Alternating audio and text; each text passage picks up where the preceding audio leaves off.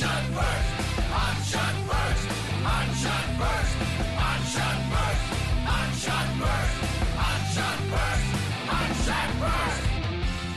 is the Hans Shot First podcast. You don't know it, I'm telling you. We'll be talking in depth about common movie moments For my dead body. with the mix of all things pop culture along the way. Okay.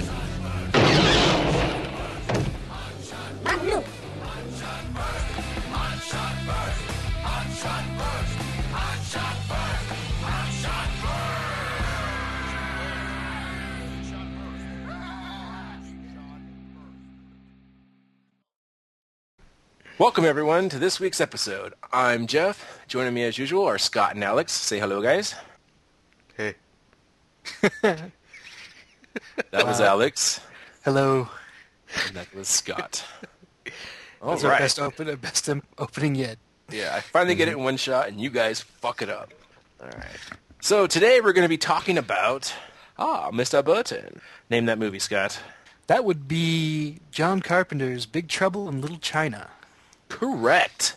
Big Trouble in Little China. One of our favorite movies. I was thinking this is probably one of the most... Yeah, this is probably the movie we've watched the most being drunk at night at someone's house. Yeah, I think that's accurate. We'd be doing stuff, blah, blah, blah, all of a sudden somebody ends up putting the DVD in or it's on TV and we watch it. So we know this movie pretty well. And We wake up in the middle of the night with the DVD intro playing over and over again. exactly.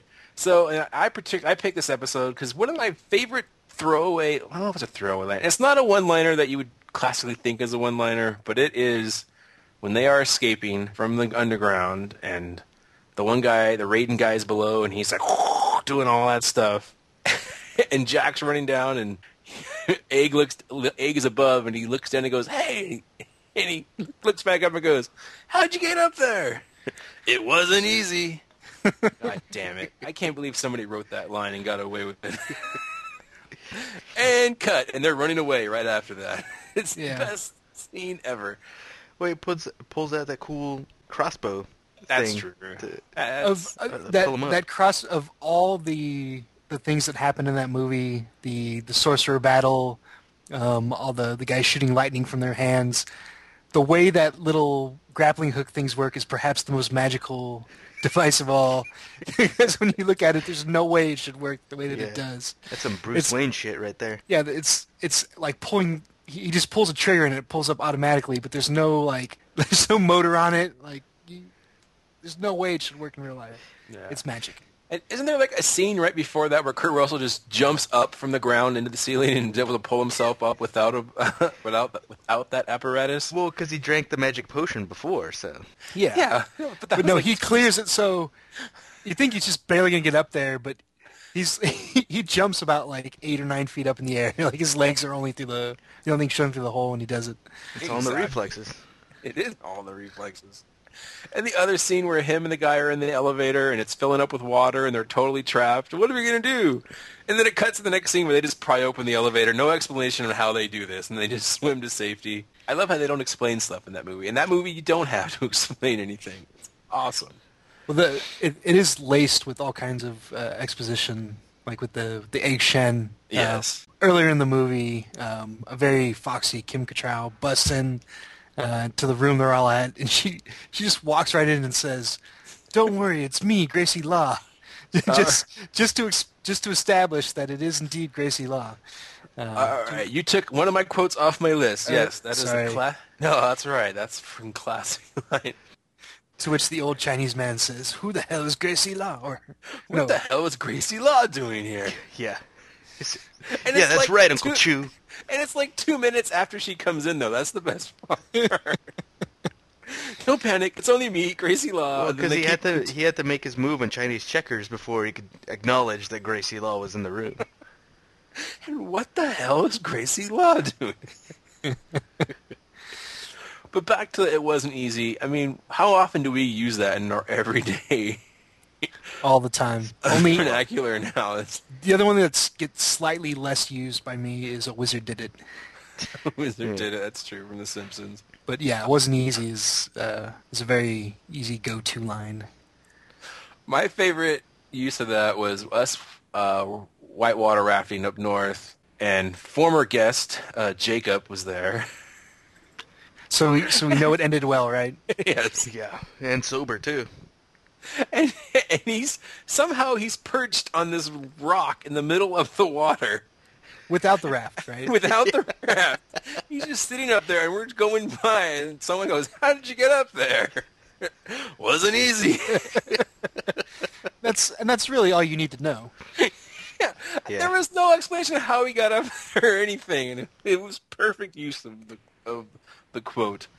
So, I mean, I just want to talk about that scene and then just the movie in general. I don't know what you guys think. If you have more on that specific scene, or just talk about Big Trouble in Little China. Well, I talk a lot about how certain movies are westerns, even though they don't really look the part. Like, again, Kill Bill. I talk about that every week. This movie really is kind of a western, with Jack Burton rolling into town. He effectively gets his horse stolen. You in talk this about case, what it's movie every week? Kill Bill. Oh yeah. Why, Alex? What movie were you thinking of? You know, some movie that has weapons that are loaded. Lethal Weapon? One. By the way, did you see Matt's post on the chat board? Yes. I'm through the first 5 episodes. Man, you guys talk about Loaded Weapon a lot. Oh, Jeff, way to bring it up. Yeah, you did it this Yeah. week. That's your fault. Jesus, Jeff. You tricked me, you assholes. Well, it's really Matt that brought it up, so we'll yell at him when he's on the show. All right. Anyways, it's really kind of a western. He rolls into town, gets his truck stolen, and he walks around with those saddlebags. Old just to kinda saddlebags. Yeah, just to kind of drive the point home. And just in general, the movie still holds up a lot. I watched it the other day. It was on cable. It's always on cable. Pretty much. Or it used to be on KCOP all the time, Channel 13, along with Conan. But anyways, it was kind of cool. One of the reasons it does hold up so well, I think, is that it kind of turns a lot of tropes on its head. You know, the main hero, Jack Burton, Kurt Russell, is not actually the hero, at least not until the very end of the movie. The whole movie, he's basically either getting his ass kicked or he's like shooting a ceiling and having the ceiling drop on his head and knocking himself out, or he gets to the fight too late. So he's never really doing the big heroic action. He's more of the sidekick until the very end. So that's a fun way to kind of invert the trope there. So speaking of that, very beginning when they're at the airport picking up the girl, The sunglasses. sunglasses. But not only that, when he goes to stop one of the punk guys, and the guy pulls out the little fighting, how was it, nunchucks or fighting sticks, and like, hey, how'd you get that? Yeah. Like he pulls out a butterfly knife first. He's like, hey, Yeah. and then the telescope baton pops out of nowhere. He's like, where'd you get that? Hey, how'd you get that? It's I don't know, just classic. like his acting on it is just so, he knew. That's why I love Kurt Russell. He's not above his stuff, and he knows how to play it. Throughout the entire movie, he's constantly just being like, what is that? What the hell is going on? What just happened? I feel a little out of place here. Yeah, Yeah. He's the surrogate audience in a way. You know, when Egg Shen pulls out the drink and he asks him, "Fantastic egg, what's in it?" And he says, "Huge buzz." Yeah, Is then that he a asks him, magic "What's in potion? it?" Yeah, he says, "6-demon bag, fantastic. What's in it?" To which Egg Shen replies, "Wind, fire, that kind of thing." Again, some excellent exposition where nothing is really explained. But you do get an entertaining answer. What do you got there, egg magic potion? Yeah. Good. What do you do with it? Drink it? Yeah. Okay, good. Thought so. Yeah. Just to make sure the audience is keeping up. The name of his, the little dialogue at the beginning when he's in the Pork Chop Express and Yeah. just out there talking to everybody, telling what Jack Burton says at a time like this. All the stuff that lines he reuses later on in the movie, like all in the reflexes and He's got a big bottle of like Jack Daniels or something in a brown paper bag that he's taking toots from the whole time too. Yes, sir. The check is in the mail. Yeah, and then it pays off at the very end. He says, "A time like this, Jack Burton always says, who? Jack Burton. Me. Yeah, he's come through the whole movie, and they still don't know who he is. Really, like they even try to kill him at one, or they even like tie him up and put him in that elevator, like you mentioned before. And he still have so little consequence to them; they don't know who he is. Ah, Mr. Button. I can help you. Well, we also have to note that we worked with a guy who looked like Lopan. Lopan. Yeah. David Lopan. Oh my god.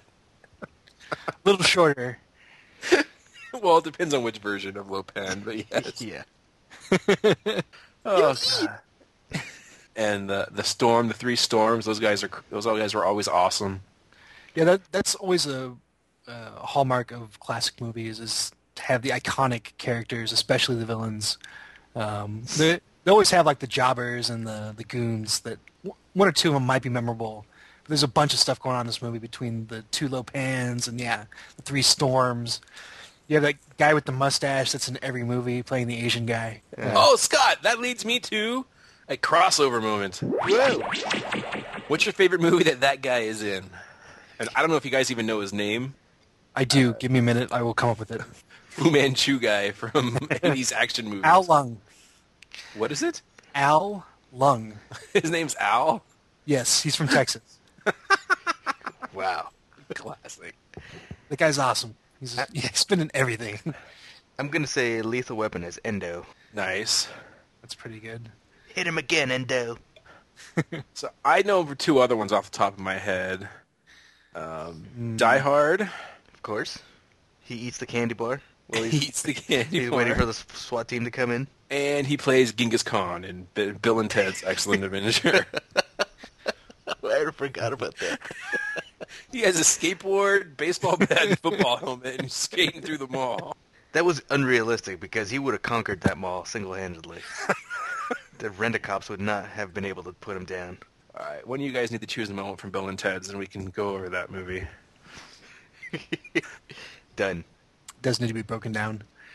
But yeah, jeez. It needs to be broken down. That statement right there is ridiculous. Yeah, I'd have to go with the Lethal Weapon because that's really the first time you see him, and he has zero accent. It's like, yeah, nobody could withstand this much pain. I didn't remember he talked. Yeah, Yeah. neither did I. He has a couple lines. Is he the guy that Riggs chokes with his legs on the Yes. hanging from the pipe?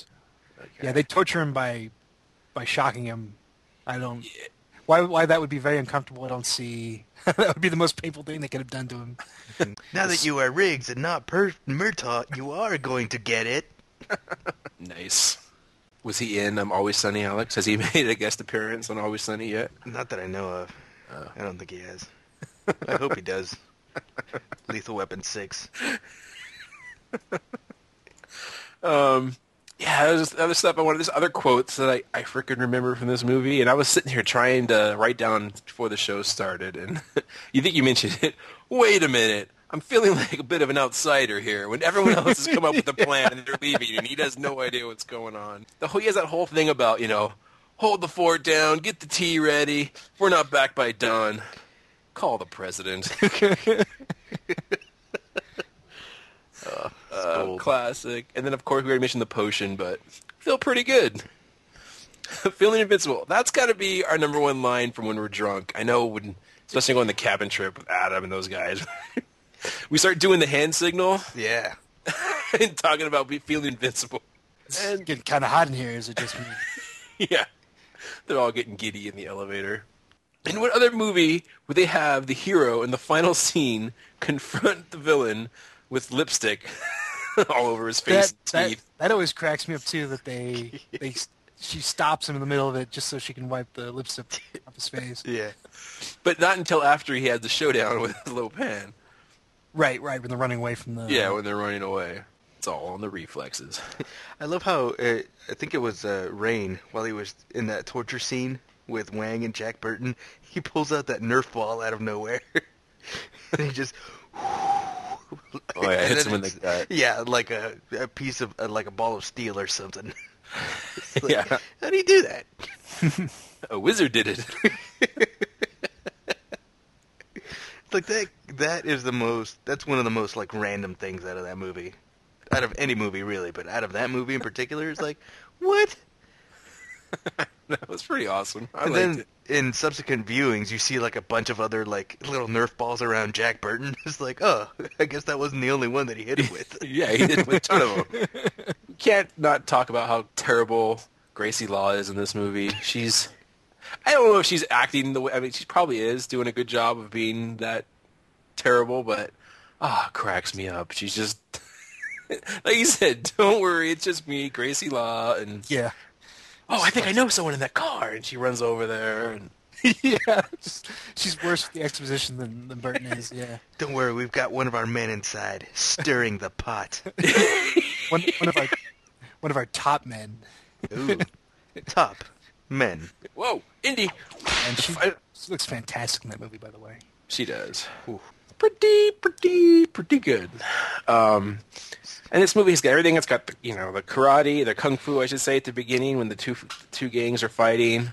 And we already Chinese mentioned standoff. Yeah, the Chinese standoff and the little I've hand symbol. always, as I'm older, I wonder how much of that stuff is racist or not. I mean, I think it's mostly harmless, but I'm I'm definitely not the authority on Chinese culture, so All right, for all our Chinese listeners out there, tell us if it's racist or not. Yeah. yeah. Well, I feel that I have to point out that, speaking of memorable villains, two of the goons that we see in the entire movie are white guys. Yeah, you can spot the stuntmen. They gave him like really shitty Fu Manchu mustaches and some long-haired wigs. Yeah, So so they just put him in the costumes and threw him out there. that would be a little racist. Wait, what are you talking Well, about? that's not racist. That's just Hollywood being Hollywood. Which guys? Which white guys? Huh? If you're watching closely in like the big fight scenes where there's a bunch of people fighting, you can spot the dudes that are clearly not Chinese Oh, okay. as the I stunt always dudes. point them out. Yeah, but I'm always drunk by the time this movie comes on when I'm watching it with you. To be fair to Jeff, we do kind of tune you out. Oh, come on. What was that, Alex? Uh, Yeah, that was a good Scott impersonation. Okay. Oh, man. I've been listening to a few episodes, and that's Scott's thing. Oh, man. Yes, and sighing every time Alex says something. moving along. Moving on. Anything else? I mean, I could talk about this forever. The guy, when they go into what do you call it, a cannery or whatever, where all the fish are, and the guy just takes a bite out of the head and like hands it to Jeez, that's so gross. Not only does he do that, you see rats running around in the background. So it's that much more disgusting. When he bites the head of that fish clean off. I know. That might be racist. I don't know. I believe you can catch a rainbow with your hat. That is racist. I freaking love this movie. Yeah. It wasn't easy. It's one of my favorites as a kid, all the way through adulthood. Adulthood? Adulthood. What happened? What happened to John Carpenter, man? That guy... He did Vampires and Ghosts of Mars, and then that was it. He did have that run there where he had three of the all-time classics between Big Trouble, Escape from L.A., and The Thing. You mean Escape from New York? You're not even mentioning New York. Halloween. Halloween. I know, Halloween is well, awesome. I don't know the timing. Halloween's first.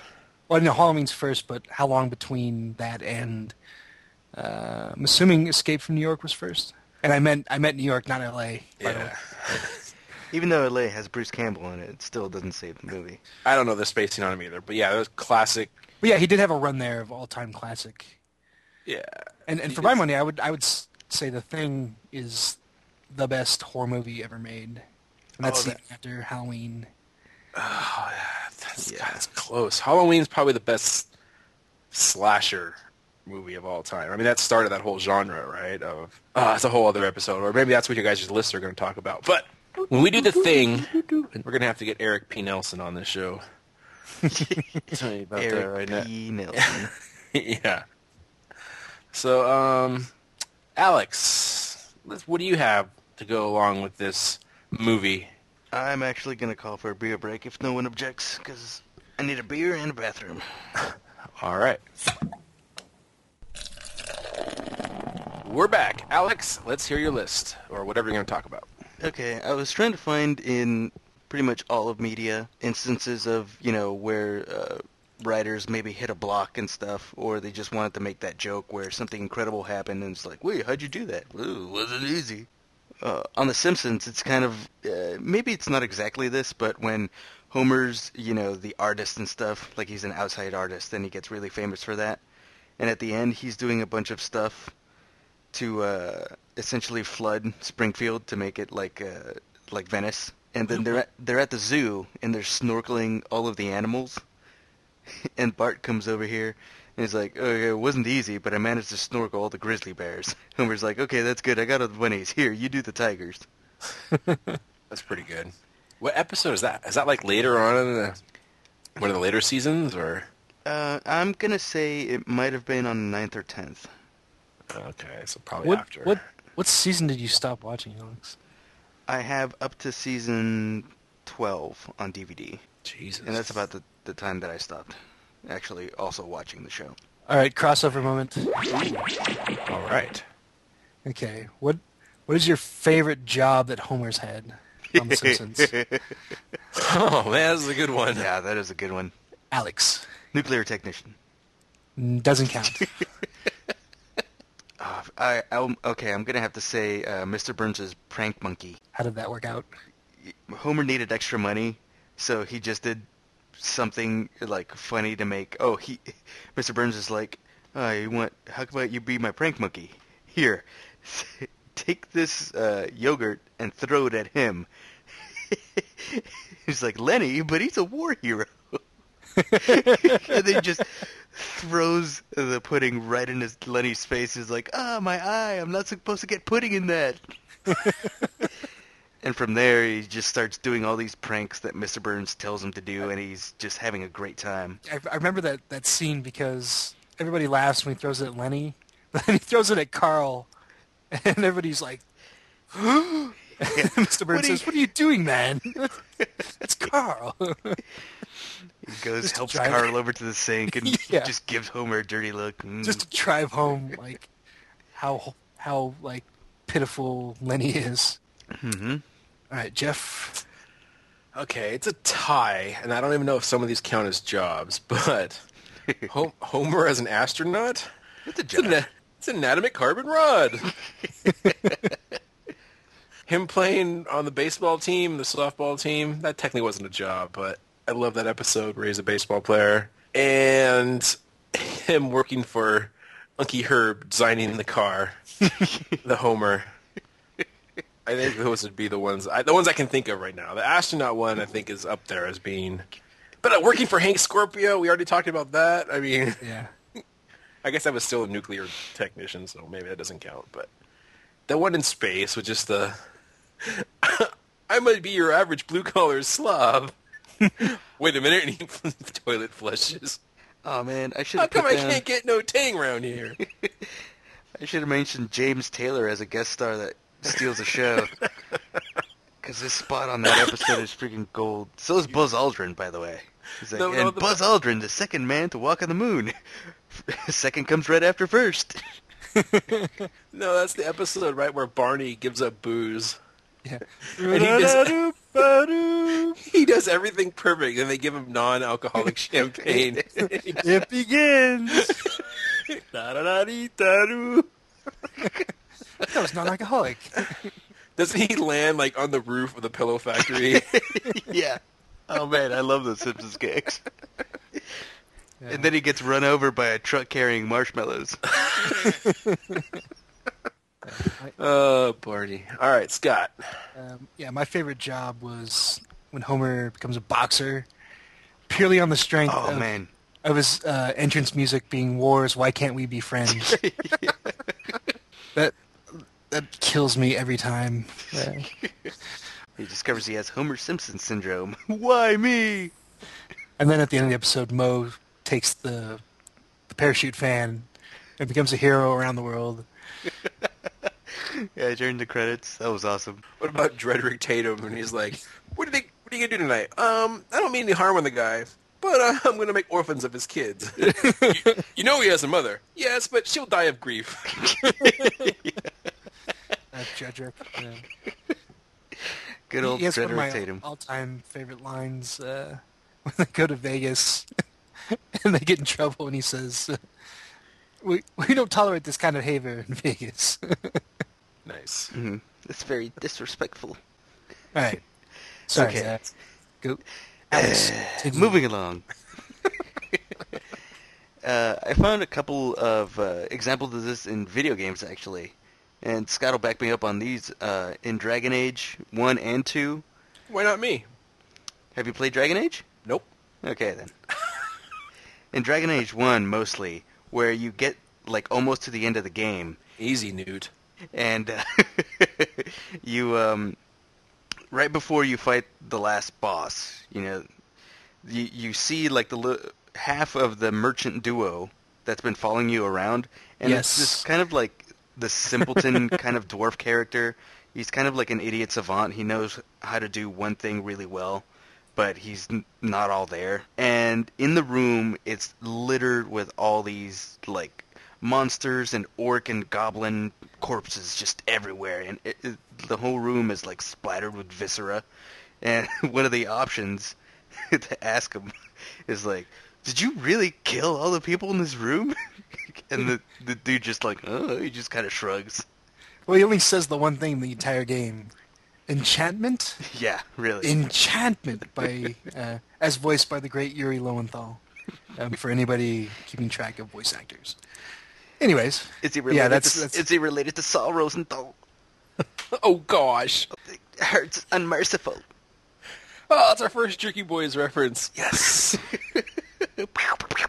Woo. Saul, goddamn you. In Dragon Age 2, you find the same little fellow, and it's kind of towards the beginning this time of the game. But instead of there being like a whole room full of dead orcs and demons and stuff, there's just one giant cave troll like creature, and it's frozen solid. And it's like the same thing. It's like, how the heck did you do this? And he kind of shrugs, and he gives you like the item that he used to do that. enchantment. Yeah, it was an enchantment. Let's see. There's a short one in Seinfeld. I can't pinpoint the episode, but Jerry's talking to somebody, and George just kind of comes in off the side, and Jerry just turns around, and he's like, when'd you get here? Yeah. And George just, like, does the I Dream of Jeannie, like, both hands, like, crossing his arms, bows his head. Yes, that's a good one. How did you get here? Bam. That's good. I like that one. In Jurassic Park 3, I'm very reminiscent What? to mention What? anything about this movie. I know, I'm sorry. But when Sam Neill meets the kid that's been surviving on the island the whole time, the kid's like, oh yeah, you know, if you can blah blah this and that. Oh, there's a jar of T-Rex urine. And Sam Neill's like, how'd you get this? His kid's like, don't ask. Yeah. Oh, yeah, sorry. I think one time, Jeff, you might have even been there. We went to the Yes. movies, and we might have been there. I mean, we went to the movies one time. There was a bunch of us, and we got there really early. So we snuck into Jurassic Park 3, and it was so terrible that we just went and waited in the hallway for the other movie to start. Yep. It was either for Kill Bill? No, that would have been too late. Or like Once Upon a Time in Mexico or something like that. Yeah, and we went in, sat down, watched 10 free minutes of movies. Like, nope, rather stand in the hallway. Yeah, it was like the kid running from tree to tree. Like, I don't know. It was ridiculous. But yeah, that movie. Yeesh. You don't want to know, Alex. That's kind of like at the beginning of Commando when Arnold asked Jenny what's in the sandwich. What's in this? You don't want to know. Why See, don't they there just you call him Killgeorge? I love Commando. And my last movie is a little bit. It's one of those moments, but from a different perspective.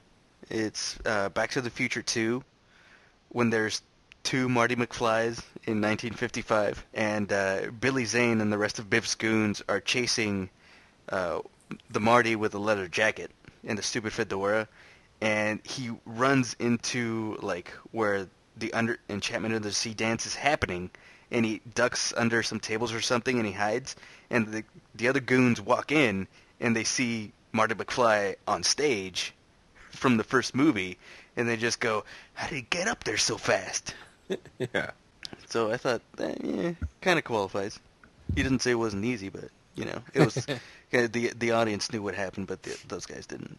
I think he took his wallet. Don't worry, I know CPR. Back to the Future 2 may be the best time travel movie ever. They try to cover all their bases and try to have it make sense. It doesn't, but they do their best to try to explain stuff and how there could be two people. And paradoxes and everything. Yeah, like traveling from 85, for the alternate 55 to 85 is bad, so they have to go back in time. That's all that stuff. Really good. They got to put Chernobyl into the hot tub. Chernobyl. It's all Inception-y. It's all It is pretty Inception-y. Inception-y. But, yeah, those are, like, all the examples that I could find. It was tough. Yeah, this one was tough. All right, Scott. Okay, so I was focusing on exposition. The exposition. Let's What begin. exposition? What a show! Oi. All right,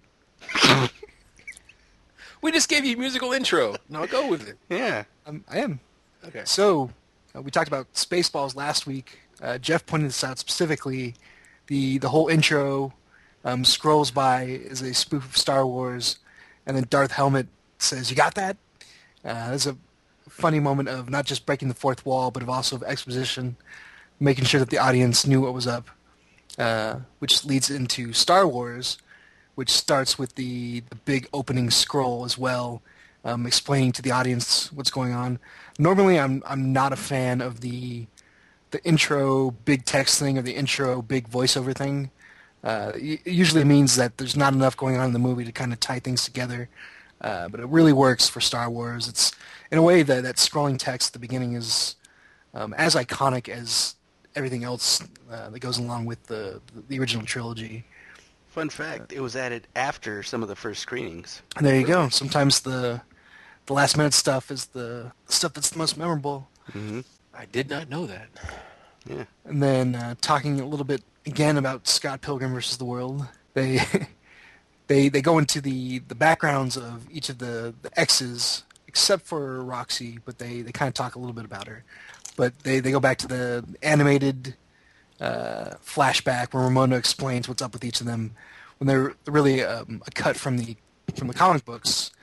So that's really cool. A little fun bit of exposition, because you have all these villains in the movie, so you need to set them up somehow. And they did a really good job of it, as opposed to just having Ramona just straight out tell the story with no aid other than her just talking. So Speaking of Scott Pilgrim comic books, when am I going to get mine back, Scott? Fellowship of the Ring is... Hey, wait. I don't like Scott Pilgrim, but my favorite part is when Scott Pilgrim fights Egg. That's true. That was awesome. Only because I know that's from Arrested Development, and that was funny. Other than that, all right, go ahead, Scott. Okay. Next, Fellowship of the Ring. Her? What? Her? Her? What is she, funny or something? For Fellowship of the Ring,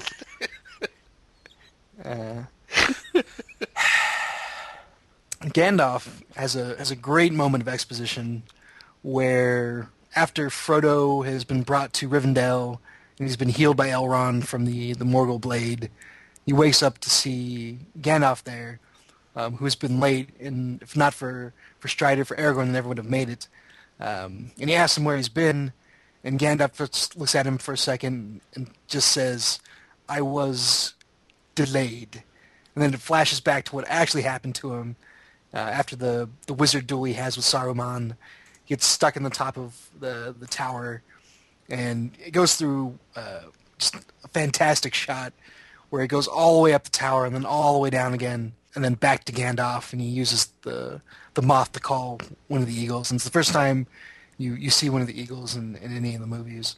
What are the odds that a moth would be flying that high? Well, I think Gandalf's thing was kind of the winged creatures. It was kind of his domain, I guess. Except for Shadowfax. What are the odds that the Eagles would have saved the day? About 100%. That's that's always the biggest complaint. Why didn't they just get on the Eagles and take care of everything from the very beginning? There had to be. I just always kind of assumed that there was some reason why that couldn't happen, because it just seems so obvious. I think Gandalf calls on him too much. It's just like, hey, could you just drop those two guys off over at Mount Doom? No, they're fine. Hey, all the dwarves that you're carrying and stuff, can you just take us over to where we're supposed to go? Nah, over here, 300 miles away is good for you. Yeah, that's why'd they drop him off there? That didn't make any sense either. Eagles are dicks. They handle their That's business. When they show up, though, they just kick ass. So I respect true. that. Mm-hmm. Let's see. Martin Scorsese movies, specifically Goodfellas and Casino. Voiceover is used brilliantly in both those movies, especially in Goodfellas, to give a lot of exposition, but it never feels tired or stilted or tacked on. It's Ray Liotta explaining things, especially like right to the point where, spoilers, when Tommy thinks he's going to be made, and he actually gets whacked. That was harsh. Ray Liotta explains the whole thing about how before that, about how being made was like a license to commit crime, and how he and Robert De Niro's character can never be made, and how it was just this greaseball Italian stuff with the mobsters, and just throughout the whole movie, Ray Liotta just kind of explaining things, and it's always fun. And then Casino splits back and forth between Joe Pesci and Robert De Niro, and it's very effective at the end. We talked about this a little podcast or two ago, when Joe Pesci's character Nicky gets his at the end. How all of a sudden his exposition, his voiceover just cuts off completely because that's it for him. His story's over. Just a very effective use of exposition there. Yeah, I was gonna say, not from those movies, but Donnie Brasco. It's not even really it's not like voiceover. Voiceover. Jesus Christ. The over voice. The over voice. All hail the over voice. Yep. Hold on. I gotta drink some more. I am a gigantic over voice. Over voice. The voiceover, but it's like. In that movie, they kind of explain the whole like mobster lingo, which I don't think they ever explain in other movies. Like, he's a friend of mine versus he's a friend of ours, right? Like, so when they were always talking about how if you introduce someone as a friend of ours, he's made, you don't mess with them. But a friend of mine, I'm only vouching for him, so you can kind of still fuck with this guy. But you'll be pissing me off, but he's not a made guy. I always like that, how that movie kind of goes through the motions of what it takes to become a gangster. I don't know when's the last time you guys saw Donnie Brasco, but I love that movie. Not to be confused with Donnie Darko. There's no weird-looking rabbits in this movie. There's no time travel. Yeah. No airplanes crashing through bedrooms or anything like that. Let's see. Moving along.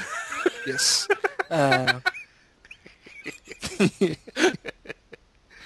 It's hard to segue back into these. It's not that you guys are cutting me off or anything, but sometimes it's hard to segue back in from stuff. I just thought it was funny that you guys had no comment on what I just said, but that's awesome. There you go. No, I agree. No, I said it was a good movie. Oh. So, Clue. I don't know if you guys have seen that one. I've never seen that movie. I have a long time ago. I recommend it. It's got a great cast. It's fun as just a murder mystery movie. But yeah, they go through and they play out Clue in the movie where they figure out who did what and where. But the fun thing about the movie is that happens about halfway through the movie, and then just you see a title card that says, "But what if it happened this way?" And it goes through and it changes everything around so that someone else does it. So again, it's just kind of playing out like the board game. It's actually probably the best board game movie. I don't know what else it has to go head to head with. Wait, I don't know. Battleship. Battleship. Yeah, I was gonna say. I know there's been like a Monopoly movie in the works or whatever. Maybe a Hungry Hungry Hippo movie would be. Man, I would like to see that. Your money's worth. Candyland. Yeah, one of those. Yeah, Crossfire. Crossfire! You'll get caught up in the crossfire. Yeah. Crossfire! All right. I'm glad somebody did that because I got a sleeping baby over here. I can't yell. I can't do the crossfire. What a baby. So yeah, Clue and escalates until it gets to the end where everybody's taking some part in the crime. It's a lot of fun. Tim Curry, Michael McKean, a bunch of other people. Madeline Kahn's on it. So yeah, I recommend it, Alex. Forget that shit. I almost fell. Step with the same foot at the same time. My tits are falling off. All right, sorry. That's my Madeline Kahn for the day. Finish this up with a couple of good ones. Dipping into TV, the A-Team, more specifically the intro, just the if you need help, just maybe you can hire the A-Team, and then it shot out the letters, pow pow pow pow pow pow pow pow, bang, and then went into the best theme song of any TV show ever. And not for nothing, but that TV show, pretty bad influence on kids, because they're firing around AK-47s in every episode, not the most accurate of weapons, and no one ever gets hit ever with a stray bullet, not even like shrapnel, not even like they shoot a rock or something nearby, and the pieces of the rock, blind somebody temporarily. Like the bullets are only there to corral people and to shoot things open. Not a very accurate portrayal, but still a lot of fun. How do you know, Scott? When was the last time you shot your AK at somebody? Just saying. Last time a deal went bad. Yeah, I'll say.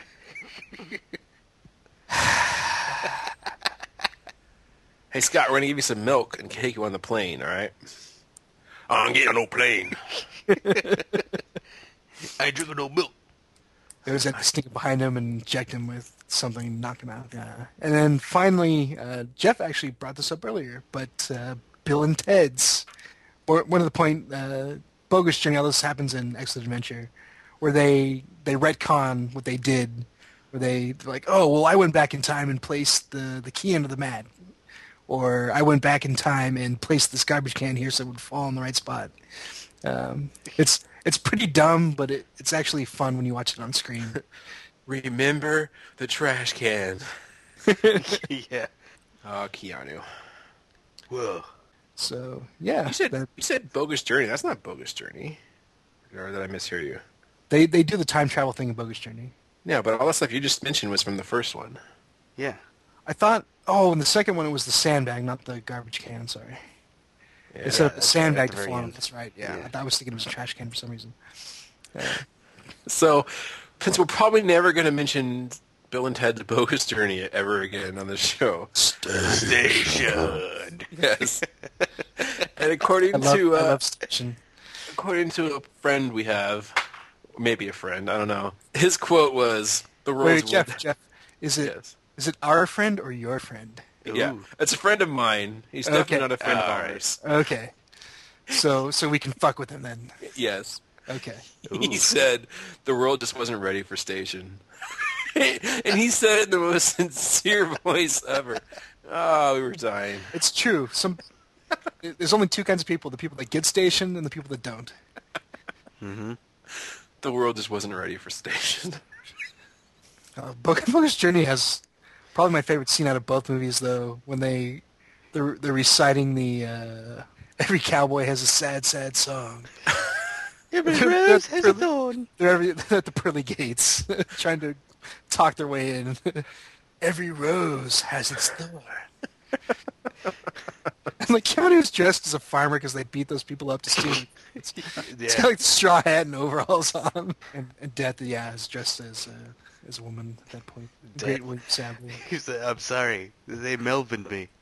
They Melvined me, that's right. Get down with your bad self. Oh man, it's gonna bug me. What's the song at the end that they play? We bring rock and roll to you. Yeah, bring Was that like a rock U2 and song? roll to ya. Bring rock Right. and roll for I don't everyone. I think it was U2. I don't know. Anyways, so yeah, that'll do it for my list. All right. So my turn. And for my list, I want to finish. I had one idea that you brought up, Scott, as far as exposition. exposition. I think the best exposition scene of all time, over voice, is The over voice. is Raiders of the Lost Ark. When they literally are sitting in front of a chalkboard, opening up a book and describing what the Ark is, how it was lost, what they're looking for, what the new mission is, who Abner is, all that stuff. I don't know, that one just like a classic example of, it might as well just had like exposition written on the front There's as a it was going. bunch of good exposition in those movies. Like I just like the red line showing how they're traveling. Yeah, that's true too. That's a good one.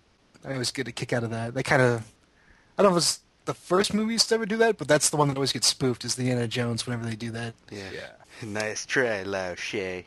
All right, from my list, and then another one that I thought of when Alex was talking is, and it goes with The Simpsons, and a wizard did it, but the one with Xena and Lisa's flying on her back at the end of the movie. She's like, but Xena never flew, and she goes, I told you, I'm Lucy Lawless. Right. that explains everything. Yes. Must die in classic Lauren Green pose. Yeah. Best death ever. All right, so for my list, I only have three things actually, and mine were, I thought of a list of lines from movies that were kind of throwaway lines that just make me laugh. Kind of how that it wasn't easy. Where I don't know if it's a throwaway line, but it's not like one of the classic one-liners. It's just something that's there, and it's not like go ahead, make my day or anything like that. It's just, I don't know, stuff for movies that made me laugh, and this is the only thing I can think of. Was Happy Gilmore when he's mini putting and the clown keeps spitting up his golf ball, and he starts attacking and beating the shit out of the clown. You suck, you stupid clown!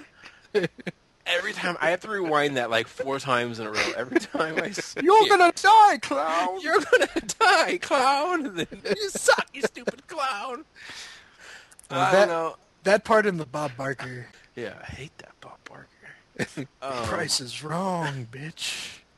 Yeah, another one I had was, we mentioned this in our Jaws episode, but just in the background you hear Quint, son of a bitch, when they're loading up the boat. I probably use that line even more than It Wasn't Easy. Every time I have to say son of a bitch, I have to say it's Quint.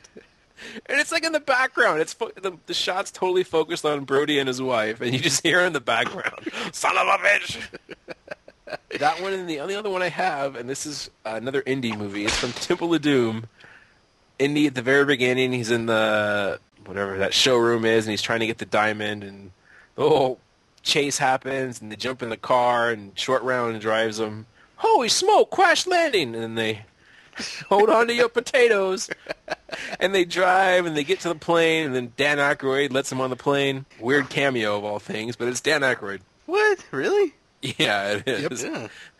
Nice try, Lao Shay. Yes, and he gets in the plane. Ha ha! Nice try, Lao Shay. Kind of waves and closes the door, and it's just Lao Shay right on there. Goodbye, Dr. Jones. I don't know. That one gets me every single time. And that's pretty much my list. From Indy, my favorite one was from the third movie when they're walking into the tomb in Venice, and Ilsa sees the hieroglyphs on the wall, and she asks him what it is, and he says, "Oh, that's the Ark of the Covenant." And she asks him, "Are you sure?" And he just gets this little smirk on his face and says, "Pretty sure." Yeah, and the music kind of changes to the That always cracks me up. music. Yeah. Anything else? All right, it's time for Neum News. Yeah. Yeah. All right, so I don't have much news this week. The one thing I found today when someone sent me a link was, you guys watch that show, The Workaholics? Yes, I've seen some episodes. So on Conan O'Brien, they had a little skit where they were auditioning for Game of Thrones, and it's pretty hilarious. They're just, the one guy's like, he's just wearing like some, medieval armor. He's like, I'm horny. Where's my sister? Oh, she's not available? Well, how about my mom? Oh, no. So it's pretty funny. You guys check it out. Other thing I found recently on the internet, this is already old, but maybe it was new to me, is the How It Should Have Ended series on YouTube those guys do. Yeah. Have you guys seen those? Yeah. Those Yeah, are pretty hilarious. Yeah, they're awesome. And what the hell? I just deleted something. Shit on my notes. Control Z. I know. Shit. Anyway, the Game of Thrones trailer is out on the internet now. I think it's been out for a couple weeks, but I just saw it. That's all I'm going to say. It's kind of cool. It's got stuff. It's got Khaleesi. It's got Starks. It's got the other guys. I can't remember their names right now. Watch So I'm it. assuming you were looking forward to the next season anyways. Did the trailer impact your excitement at all? Are you looking forward to it more now, or? Yeah, I was semi-hard after watching it. Damn. So, yes, it was pretty awesome. It No. wasn't the, you didn't have a wiener's flopping, floppy wiener. No. And that's my news. Scott, you have anything? No real news this week. I did want to make a recommendation, and I think this is something that is going to be hit and miss with a lot of people, but I started watching Community from the very beginning. I'd seen a handful of episodes, and I'd always kind of enjoyed it, but I'd never made a concerted effort to watch it all. And I got to say, I really am enjoying it. It is very funny. It's got a great cast. All I really want out of like these half-hour comedy shows is just to laugh out loud a few times, and that always happens when I watch these episodes of Community. So yeah, I don't know if you guys have watched them at all. I have not watched it. I've been watching I love Parks and Rec, but I have not watched Community yet. Alex, I ain't got time for TV. this is true. But I I've will heard check it out. I've heard good things. Of Yeah, Community. but anyways, yeah, that's just my 2 cents. Oh, and Archer has started up again. 3rd episode was Monday. Sploosh. So yeah, that's, so for anybody that's already an Archer Scott. fan, you're gonna watch Hey, it. Scott. Hey, Scott. Scott. What? Hey, how's it going? Lotta. What? Yeah, new season is good. And the Sherlock show has I been still need running. to see it. I need to. I don't know, I'll just wait for it to come out on Hulu and Netflix so I can watch it on my TV. I've been TiVoing them, but I haven't watched them yet. That's a commitment. Those are hour-and-a-half long episodes. Yeah, it's basically watching a movie. Alex, any news? Well, speaking of recommendations, I have a recommendation to not watch Vampire Academy. I just saw a goddamn commercial for it today. It looks like utter dog shit. Never even heard of it. Yeah. Lucky you. So what I've seen, I've seen Jeebus. the trailer for it. It's like a cross between Harry Potter and Mean Girls and Twilight, or an approximation thereof. It's just, from the beginning to the end of the commercial, I'm just in one giant eye roll. I don't get too upset about that stuff because I'm clearly not the intended audience for it. So Right, but then I see Gabriel Byrne is in it, I'm like, oh, Jeebus, you can do so much better. I don't know. He's been in some stinkers. He doesn't always have the best taste in Like movie Stinker Mata? or the 6th Day Stinker. You mean End of Stink? Or End of what End of Days. Days? Forgive me, Father, for I'm about to send you to hell. I wish That- that was a line in that- the movie. Not an actual line from the movie. Oh, I wish it was. But anyways, in video game news, I don't know if you guys heard about this. It was semi big news, but there was like a gigantic battle in the massive multiplayer online role playing game Eve. Oh yeah, I read about this. That was supposed to be like the biggest like online gaming conflict in history, since it was more than 4,000 players were involved in this like gigantic just battle. And for those who don't know, EVE Online is all about managing like your spaceship. Kind of, it's I don't know. I think of it kind of like Star Trek, where you have to manage your spaceship and everything, and you have to form alliances with other people and whatnot.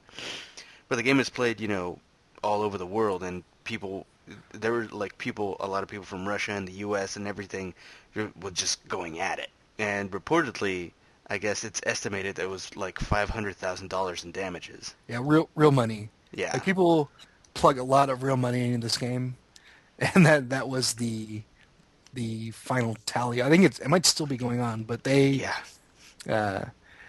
apparently it all started just because somebody was paying protection money Like, there's like the mafia in this game. Yeah. So somebody was paying protection money to like not have their their ship or area that they had their ships raided, and somebody like accidentally moved a decimal point over, so someone didn't get paid the right amount or didn't get paid at all, and then all hell broke loose apparently for these people. Like the servers couldn't handle it. They did this cheap thing where they slowed everybody down by like 10% so that, the servers wouldn't crash and implode. Anyways, it's kind of an interesting microcosm of the internet and video games mixed together. Yeah. All right. Anything else? No, that's it. It's a slow week. Yeah. This is the news, but you guys just reminded me when you said Community is I've been watching some old reruns of Cheers. That's how old I am. Do you wanna go? And I haven't laughed this hard in a few months now. It's an older episode with Coach. So apparently one of his old baseball buddies dies, and he goes to the funeral, and like it's not a big deal. Like no one else is there, so he's upset, and he goes, "I want to throw a party for him down here. People who really knew him." And the whole time Sam's like, nah, but he does it anyway. And then Sam ends up telling Diane that the guy was actually a jerk, and he actually tried to cheat with Coach's wife when Coach was out of town or something like that. And Coach actually, he's eavesdropping and he hears this, so he's all upset. He's all mad, but even though the party's happening, so he's going to say a bunch of bad stuff. And he ends up, being the better man. He doesn't do it. But at the end of the thing, all the other guys start telling stories about how this guy cheated with me and my wife. And so the guy was a total asshole, and they all start coming to their senses that this guy was a jerk. And why are we celebrating him? And they had this cardboard cutout of him there the whole time. Oh, let's go destroy, let's go do this. And somebody goes, yeah, let's go hang his cardboard cutout in effigy. And Coach goes, to hell with that. Let's hang him right here in Boston. Oh, God.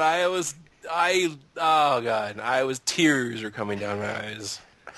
Yeah. What's sad is I remember watching this when I was like really little. Like it was the first show I kind of have memories of my mom watching and me being in the living room and just kind of not really watching it, but it being on. And they were just old people talking. And then the episode I saw was like Norm was, turning 36 or whatever. I was like, oh, God damn it. And Shelley Long's not looking too bad and everything. It was like, ugh. There's some episode where there's like a blizzard and Norm walks in and someone says, oh, is Jack Frost dipping at your nose? And he says, no, but how about getting some Jack Daniels dipping at my liver? Yeah, his one-liners as he's walking to the bar are always awesome. All right, so I think that wraps up this week. Scott, what are we going to be talking about next week? Okay, so we're looking at Mallrats, specifically a joke that starts towards the beginning of the movie and plays itself out at different points. The back of the Volkswagen? Escalator? Nope. That is one of my favorite lines. But William looking at the magic eye puzzle, the eventual resolution thereof, with the little kid that tells him what the magic eye is. So we'll talk about that scene next week and the rest of the movie. Just kind of a general category this week, just hilarious jokes that kind of pay off throughout an entire movie.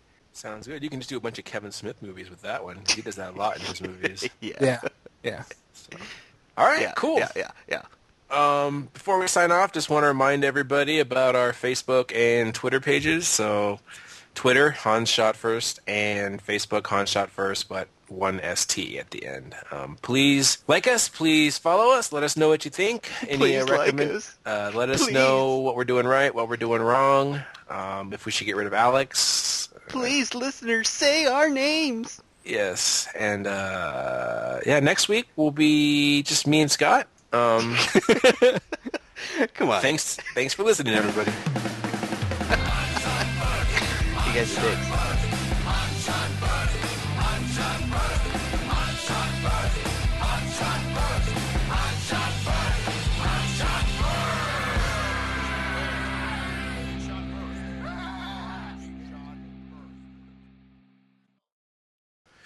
Friend of ours, Adam, was just telling me they were up visiting San Diego, and he was with his daughter, and they're not San Diego, San Francisco, and they're going around, and all of a sudden he's like, "Oh, we're gonna go to Chinatown," and she goes, "Daddy, I can't go to Chinatown. I have green eyes."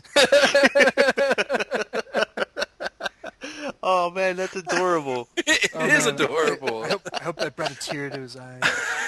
I'm sure it did, because he mentioned it as soon as What's the point? What's the point of being a parent if you can't indoctrinate your children into all this pop culture, all these movies? Yes.